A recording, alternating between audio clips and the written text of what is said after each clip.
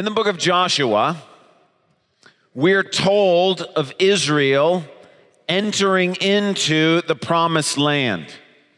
Finally, after 440 years, they had been waiting to get into this land that had been promised to Abraham. Now, they had come close once before. They had come right to the edge of the promised land 40 years before Joshua. But because of disobedience and a lack of faith, they were not allowed to enter into the promised land. However, in Joshua 5, we hear the story of them setting foot in the promised land for the very first time. And this is what the passage says. On the evening of the 14th day of the month, while camped at Gilgal on the plains of Jericho, the Israelites celebrated the Passover. The day after the Passover, that very day, they ate some of the produce of the land, unleavened bread and roasted grain. The manna stopped the day after they ate this food from the land. There was no longer any manna for the Israelites, but that year they ate the produce of Canaan. Now, I was drawn to this passage this week because although it may be hard to believe, we have this week at Calvin, next week at Calvin, and then, Lord willing, on the 18th, we move back up the Beltline to our campus there. It's hard to believe that time has come. You can clap for that, that's fine. But over the past few weeks, we've been trying, just sort of in a little bit at the beginning of the service or at different points, to kind of do some teachings or to make some announcements, to think about some things in order to get us ready to be able to go back to Calvary. We've talked about together how the fact that on the 18th of December, we have the opportunity to give God an offering that's going to go towards Grace Beyond, but that is out of the gratitude for what God has done for us this year. And many of us have experienced healings, adopted children, seen God restore relationships, gone through incredible experiences, and it's just an opportunity for us as a church, as we're celebrating collectively, to be able to say thank you to God for how faithful and good He's been to us. We've talked about the fact that when we go back to our campus on the Beltline, we're going to have two services at 9 and 10:45. We came to that not by kind of surveying people or trying to take attendance and figure out how many people are going to be there. We prayed and asked the Lord. He told us it was supposed to be two services. So that's what we're going with, and we're going to stay with two services until the Lord tells us to do otherwise. They'll be at 9 and 10:45. We've talked about that. We also talked about the fact that when we go back, we're going back as a different church, that God took us on a journey to transform us as a church. One of the ways He's been transforming us is He's making us into a church that is more attuned towards serving and volunteering. That's not just for who we are at Calvin. That's part of who God is making us as a church. And so when we return to our campus on the East Beltline, we want to see that happen more and more. Well, this week, we were scheduled to talk about managing expectations as we go back into the building. And instead of doing it as sort of a separate piece at the beginning of the service, as I was thinking through the things I'd like to share with you about kind of our expectations as we go back on the 18th, it actually fit with the passage that we have from Romans 12 to think about today for the fourth commandment of love. And so what I want to do is I want to spend a little bit of time talking about Israel's experience moving into the promised land so that we can talk a little bit about our experience moving back to our campus on the 18th, both of which so they might begin to illustrate the main point that we're going to get to from Romans chapter 12. Now, when you take this passage in Joshua or you think about Israel moving into the promised land, there are a couple of noteworthy things The first is, as I read that passage, at least the thing that came to my mind was, where's the milk and honey? Like this promised land that God had been talking about, he kept describing it as a beautiful land, a land flowing with milk and honey. You might remember that the Israelites sent some spies into the land, and when the spies came back, they talked about the amazing fruit in the land, the figs and the pomegranates and the grapes, and they come back and say, it is indeed a land flowing with milk and honey. And my question is, when they get into the land, where is all that stuff? I mean, yes, they get to have unleavened bread and roasted grain, but come on. I mean, you've got to remember that other than two people, nobody in the nation of Israel has ever set foot in that land. And I've got to imagine they've been hearing about this promised land, this land promised to Abraham and his descendants their entire lives. And they get to the edge of the Jordan River and they're ready to go across, and God performs this amazing miracle. And the Jordan River splits and the nation walks across. If I'm there, after hearing about this all this time, seeing the miracles God's done to get us to the point, I'm going to walk across that Jordan River and I'm going to think I'm entering into the Garden of Eden on earth. I'm expecting trees full of the fruit of life. I'm expecting milk and honey. I'm expecting heaven on earth. And the thing that strikes me is the first day in the land, the first night in the land, they've got roasted grain and they've got unleavened bread, but where's the rest of the stuff?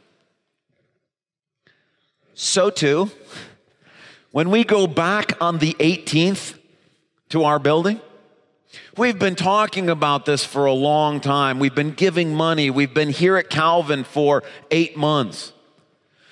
There is a possibility to go back into that building and think, it's going to be the Garden of Eden. It's going to be heaven on earth. It's going to solve all of our problems as a church.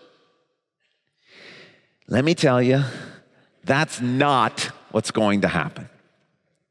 Here's what I think your experience is going to be. It's probably going to be similar to what my experience has been so far, is that when you walk into this sanctuary, which I did a lot this week, when you see the construction, your response is going to be, wow. This is amazing. But at some point, either on that first day or a week later or a month later or 6 months later, you're going to ask the question, well, hey, we're doing all this construction. Why didn't we do this piece? Or why did that turn out like this? Or I don't like those colors over there. Or why is the parking lot still difficult to get out of? Or why can I not find a seat? Or where is the Calvary Cafe after all? Or why isn't the children's ministry space done? Because when we go back, the children's ministry space isn't going to be done yet, and the gathering space isn't going to be done yet, and we're not going to have solved all the parking lot issues, and we're not going to have figured out exactly where everybody's sitting and how all the flow is going to work. And there won't be a Calvary Cafe for the first few weeks. And when we do have it, it'll be in too small of a space for another 6 months until everything is sort of completed. But even once all the construction is done, we're still going to have issues that we struggle with as a church.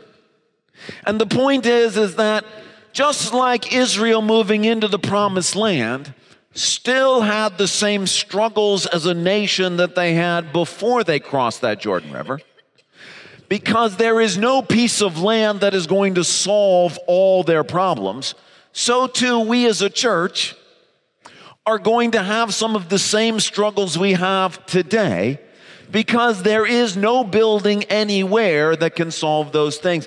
And there may be some things that you are frustrated with about this church. You're still going to be frustrated about those things when we have this new building. Having said that, the more important thing from Joshua in thinking about moving back into our building is that they do spend their first day celebrating. They're celebrating. Now, what are they celebrating? Well, of course, they're celebrating the fact that God got them there. They're celebrating the fact that he opened up the Jordan River. They're celebrating the fact that he pulled them out of Egypt. They're celebrating the fact that they do have roasted grain and unleavened bread. But there's more to it than that. They're celebrating in hope. On the very first day, it's not yet a land flowing with milk and honey. On the very first day, they do not yet have the fruits of the land, but that doesn't mean they're not coming. And so on that first day, they stop to celebrate, knowing the first day is not the best day. It's simply the beginning of great things that are to come. There are giants in the land, but they're going to be conquered. They're going to build their houses. They're going to plant their gardens. They're going to eat the fruit of their own gardens. It's going to get better and better, and that God's promises are true. And so they celebrate on that first day in hope. So too for us. When we come back on the 18th, we're going to have a celebration service.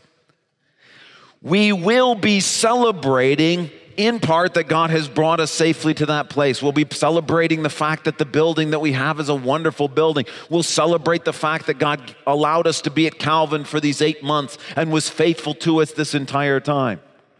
But a big portion of the celebration on the 18th will be a celebration in hope. That what God has promised to us as a church, He's going to do, that the 18th is not our best day in that new building. Now, from a materials point of view, there are some things that it will be. That thing is just going to get older as we go through it. But the point is, from what God is doing with us as a church, Grace Beyond has never been about bricks and mortar. It's about God transforming us into being a more obedient church, a more hospitable church, a more merciful church, a more diverse church, a church that is ready to follow the Lord and go anywhere He takes us. The 18th is just the beginning of God doing that more and more. And we can celebrate together in hope of what God is doing. Celebrating in hope, turns out, is not only useful for Israel and the Promised Land, and for our church as we go back on the 18th, it's also the fourth commandment of love for our interpersonal interactions with each other. So please take a Bible and turn to Romans chapter 12. Romans chapter 12, it's page 920 in the Bibles that the church provides. We're in a series that we've entitled The 10 Commandments of Love, which are essentially about our relationships with one another. And if you are willing to do what God commands in these 10 commandments in Romans 12, your relationships with other spouses, grandparents, friends, small group, at work, in your neighborhood, wherever it may be, these 10 things are designed by God to cause those relationships to be as great a blessing as possible. We're in our fourth commandment. We're going to look at it in verse 12 in just a moment. But I should note that not only is it not an accident that we are talking about moving back to our campus and celebrating in hope this Sunday, it's also not an accident that we're thinking about Advent, because Advent too is a celebration in hope. During Advent, we not only look back to Jesus' first coming, we actually look forward to His second coming, and we celebrate His coming in hope. At Christmas, Jesus is announced as the King of Kings and the Prince of Peace. But we look around the world today, and we see that there is trouble and war and famine and disease. And sometimes when you look around the world today, you say, what is there to celebrate? Well, we celebrate in hope because Jesus is going to return and He will make all things right. And so Advent itself is a celebration in hope. Well, Romans 12:12, we're looking at just the first phrase. God says, be joyful in hope. Now, to be joyful and to celebrate, that's the same sort of idea. And what we're talking about is what we need to do as a church on the 18th, what we do as Christians with regard to Advent, is also what is a blessing in our relationships with one another, and that is to be joyful in hope. Now, I spent some time this week looking up every instance of the word joy or rejoice in the New Testament. And something very interesting, after collected all of those instances and examined them, they fall into essentially one of two categories, one of two sort of contexts. The first is joy as a response to what God is doing in the present. Not so much what God has done in the past. That tends to be words like praise or gratitude. When we think back to what God has done, we praise Him. But when God is active in the moment, the emotions that we experience are joy and rejoicing. So when the wise men see the star and know that the Savior of the world is born, they rejoice that God is active at that present moment. When Jesus' disciples return from having been sent out and they have this heart for evangelism, Jesus rejoices and is full of joy at what God is doing at that moment. When Paul hears that the Thessalonians are standing firm in their faith, he rejoices that God is at work in the here and now. So a number of passages in the New Testament use joy in connection with God's working in the present. Some of you may have experienced that this week. God may have done something. I'm thinking of a family in our church rejoicing over the Lord curing cancer. And the idea is that the response to the news that the person is cancer-free is overwhelming joy. The second category, however, is actually more common in the New Testament. And the second context for joy is not so much what God is doing in the present, but what is coming in the future. In fact, that's the majority of uses of the word joy is about the future. And in fact, joy shows up a surprising number of times in contexts where suffering, persecution, trials, and difficulty are being discussed or happening. And the idea is that in those contexts, God says things like, rejoice because great is your reward in heaven. Or rejoice because God is using this suffering to transform you to be more like Jesus. Or rejoice because God has promised He will never leave you nor forsake you, and He will be with you during this time. Or rejoice because you know that when Jesus returns, He will make all things right. And this idea of joy in our thoughts about the future actually dominates the New Testament's discussion of joy. It's that aspect of joy that Paul is talking about when he talks about be joyful in hope. Of course, he wants us to be grateful for the things that God has done in the past. Of course, he wants us to be rejoicing in what God is doing in the present. But this phrase, be joyful in hope, is focused on the fact that God wants us to express joy as we think about the future. Now, I'm going to show how this affects our interpersonal relationships in just a moment. But before I do, I want to answer a possible misconception that you and I might have when we hear a command that says, be joyful in hope, or when you hear something like when Philippians says, rejoice in the Lord always. Again, I say rejoice. One possible misconception or one question you might have when you hear that is, does that mean I'm supposed to be happy all the time? Does that mean that no matter what I go through, I should have a smile on my face? Does that mean that no matter if I lose a loved one, or if I'm going through a difficult breakup, or I'm experiencing some sort of come face to face with evil in this world, that no matter what happens in my life, I should always be happy and joyful about it? Well, this is why I think it's so important that God has said, be joyful in hope. The point is that it's a focus on the future.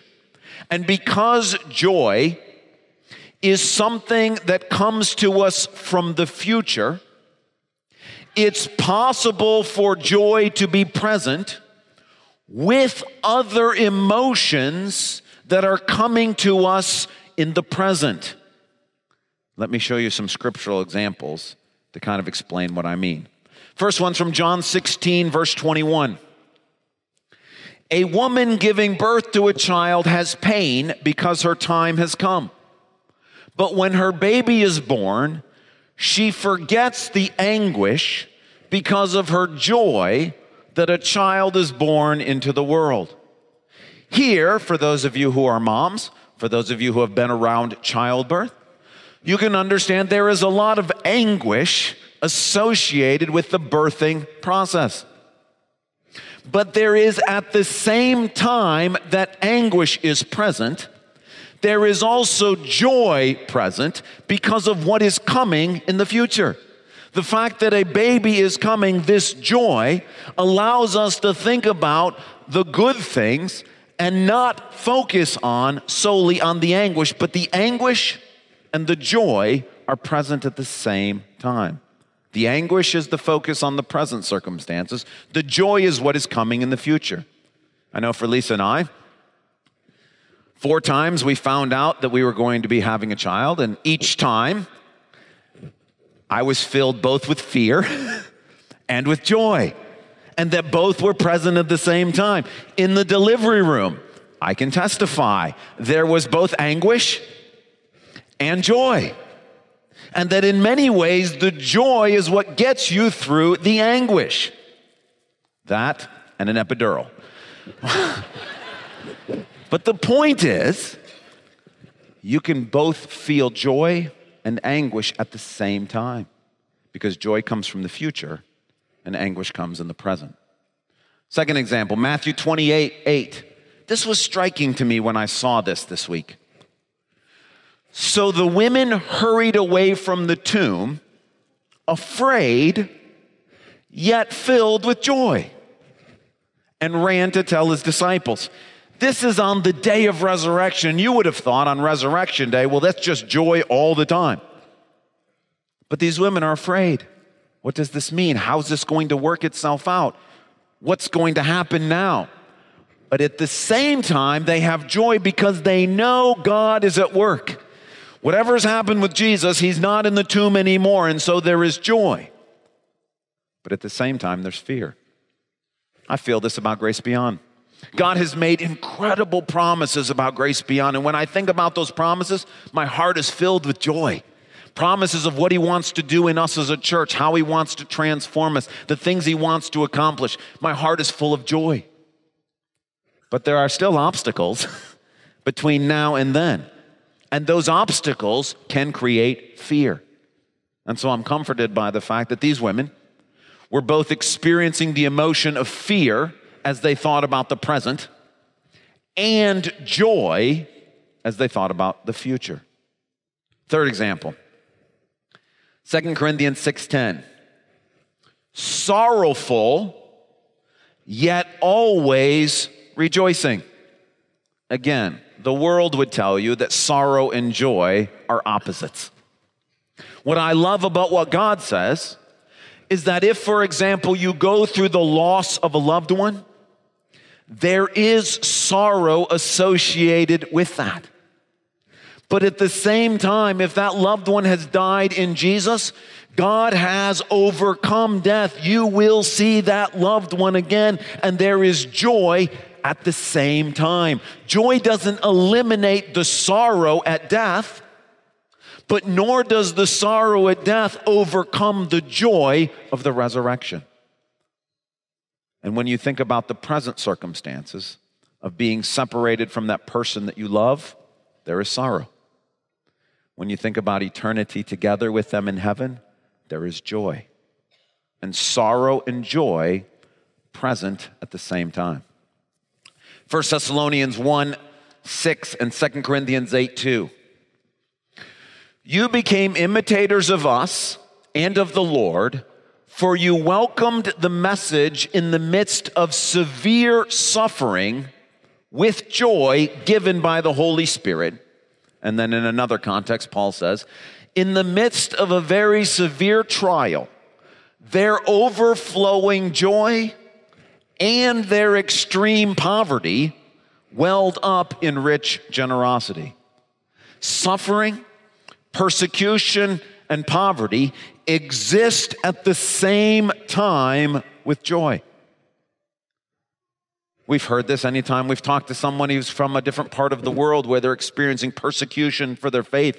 They will talk about how the persecution is difficult, it's painful, it's hard, while at the same time rejoicing in how God is using and will use that persecution to bring others to faith and to transform and strengthen His church. That's what this is talking about. You can be experiencing the difficulties of poverty, the pain of suffering, the struggles of persecution, and have joy at the same time. And that's because when you focus on the present, there is pain, there is struggle. But when you think about what God is going to do through those, it creates joy. Last example, Hebrews 12, verse 2. This is speaking about Jesus, the pioneer and perfecter of faith, who for the joy set before him endured the cross, scorning its shame. For the creator of the universe to come into his creation and be rejected by us and crucified on a cross, spit upon, mocked, declared guilty in an unfair trial, that's humiliating. That's what that passage is saying. It's shameful. Jesus experienced embarrassment and humiliation and shame. But at the same time, he has joy. Joy because he knows that that humiliation, that embarrassment, that shame is going to result in what's happening right here this morning. People gather together, rescued out of sin, rescued from Satan, rescued from death, praising his name. And for the joy that's coming in the future, he endures the shame of the present. And the idea is both joy and shame are present at the same time. So when you hear someone say, rejoice in the Lord always, or you hear the Bible say, be joyful in hope, it doesn't mean you never have sorrow, you never have pain, you never have fear, you never have anxiety. It's a recognition that we are to be joyful in hope. That the future, here's the crazy thing for being a Christian, the future is always better than the present. This is one of the sort of truths or proofs about God. Who else or what else could you ever make that claim about? Think about it. For all of eternity, the future will always be better than the present. Only an infinite God who is infinitely good can continue to make things better and better. And the point is that when you and I as Christians think about the future, there is always the possibility for joy. It doesn't override the fact that in the present, there is anguish, and there is pain, and there is humiliation, and there is suffering, and there is poverty. And the thing I love about the way God says it, be joyful in hope. You and I can allow both to exist at the same time. We can be sad, yet rejoicing. We can be afraid, yet filled with joy. And the command in Romans is for you and I to be people who are focused not only on the present and the pain and the sorrow and the sadness and the difficulty, but also on the future and the joy that will come. And his promise is that if you and I will be joyful in hope, it will be a blessing in all of our interpersonal relationships, marriage relationships, parent-child relationships, work relationships. How does that work? Well, let me give you 3 examples. 1, imagine that you're a parent and you have a child who's making poor choices when it comes to friends. Maybe they have the wrong friends. Maybe they're in a difficult situation where they're lonely and they don't seem to have very many friends at all. When you focus on the present, there's a very real possibility for anxiety or for worry. As a parent, you can look and say, this isn't going to turn out well. You can look and feel pain for your child. You can be afraid for what are these bad friends? How are they going to influence your child in the wrong way? But at the same time, you can also claim the promise that if your child is a Christian, your Heavenly Father has promised and sworn an oath that He will transform that child so that they will not always make bad choices about friends, that they will not be alone, that for eternity God has planned for them great plans, that He's going to take the suffering that they're experiencing now and use this to teach them and to transform them. We talk about our children sort of working on their testimony as they go through difficult experiences like this. The good news is God has promised. He has sworn an oath, your child will become like Jesus. They will become mature on the day of Christ Jesus. And the struggles that they're experiencing now will not be their struggles forever. Now, can you imagine if you're a parent who not only has anxiety and worry and fear about your child's friends now, but also has joy in God's power to fix that situation? Do you not think that would be beneficial in your relationship with that child? That if your attitude is not just characterized by fear and anxiety and worry, but is also characterized by joy, that you're going to be a much better parent as that child goes through that difficult season? That's what Paul is talking about. It doesn't mean you shouldn't have worries. It doesn't mean that you shouldn't be afraid for the influences that might be in your child's life. It just means don't forget the fact that God has made promises about that child. And God will fulfill those promises. And you can rejoice in hope that this season is not going to last forever. Second example. Grace Beyond, we've been talking about that here today. If you're the kind of person who, when we move back on the 18th, after you're done saying, wow, this is really cool, begin to form a list in your head about, but I didn't get this, and why doesn't my Sunday school class meet more regularly, or I don't really like that paint color, or I can't find my parking spot anymore. And you focus on the fact, because there will be things that are frustrating, or annoying, or disappointing, or discouraging. You can imagine that if that is your sole focus, that will not be a blessing to your small group or to your Sunday school class or to your family or to whomever. If, however, in the midst of the inevitable discouragements and disappointments that come with anything that is built by human hands in this world, you're also able to rejoice in hope that God is doing more at Calvary Church than is happening on the 18th, that there is more going on than just what's happening in this building, that God is working all of this together in some great good, and that God is transforming us.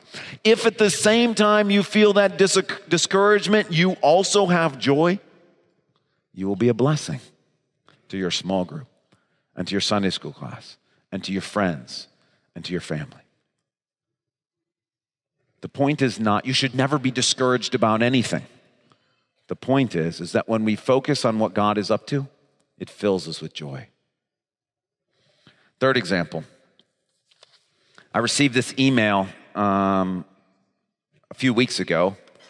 It came in response to a sermon that I preached on Abraham and Isaac, where we talked about giving up something that you love, sacrificing something that you love.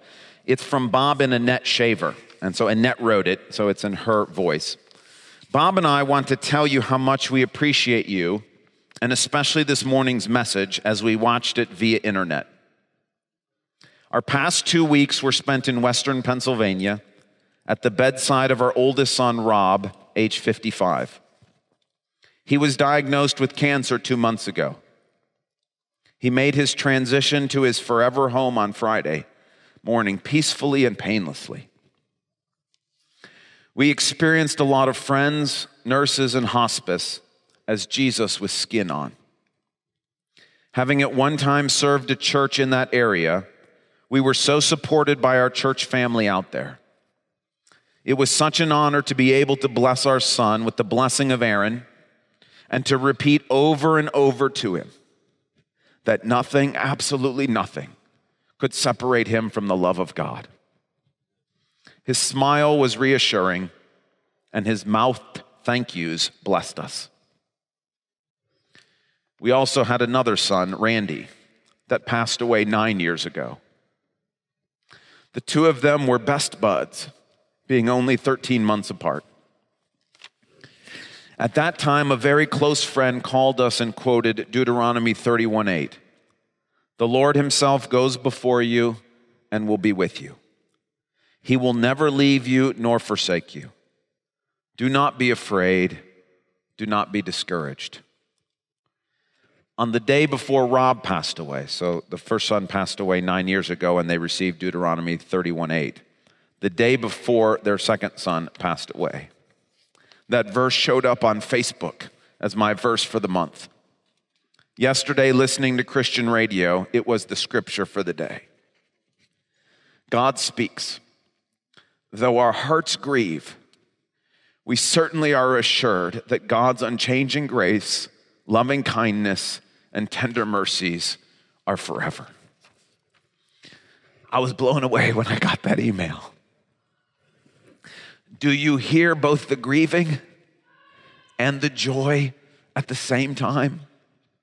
That's someone who is joyful in hope. It doesn't mean that there's no pain. It doesn't mean that you ignore the fact that they've lost 2 sons. It doesn't ignore the fact that their son was diagnosed with cancer just 2 months before he passed away. But somehow, by focusing on the fact that God's unchanging grace, that he has an eternity for them all together, that the brothers get to be reunited in Christ. That joyful in hope was a blessing to me when I read that. I trust it's a blessing to you as you hear that this morning. That's Paul's point. If you are the kind of person who in the midst of grief and frustration and pain and anguish will stop to think about what it is that God has promised, what it is that God is up to, what it is that God has sworn that he will do, you will be a person who is joyful in hope, and that will allow you to be a blessing to others in all circumstances. I never would have thought that a couple in our church who had just 2 days earlier lost their son would be a huge blessing to me in the middle of stuff I was going through. How were they able to do that? Because they were joyful in hope. It's okay to be sorrowful, yet always rejoicing. At Christmas, we sing, joy to the world, the Lord is come. Let earth receive her King. We celebrate the fact that Jesus is King. You can look around the world and you can see there are all sorts of wars and diseases and famine and problem. There are corrupt politicians. There are corrupt countries. There is all sorts of danger.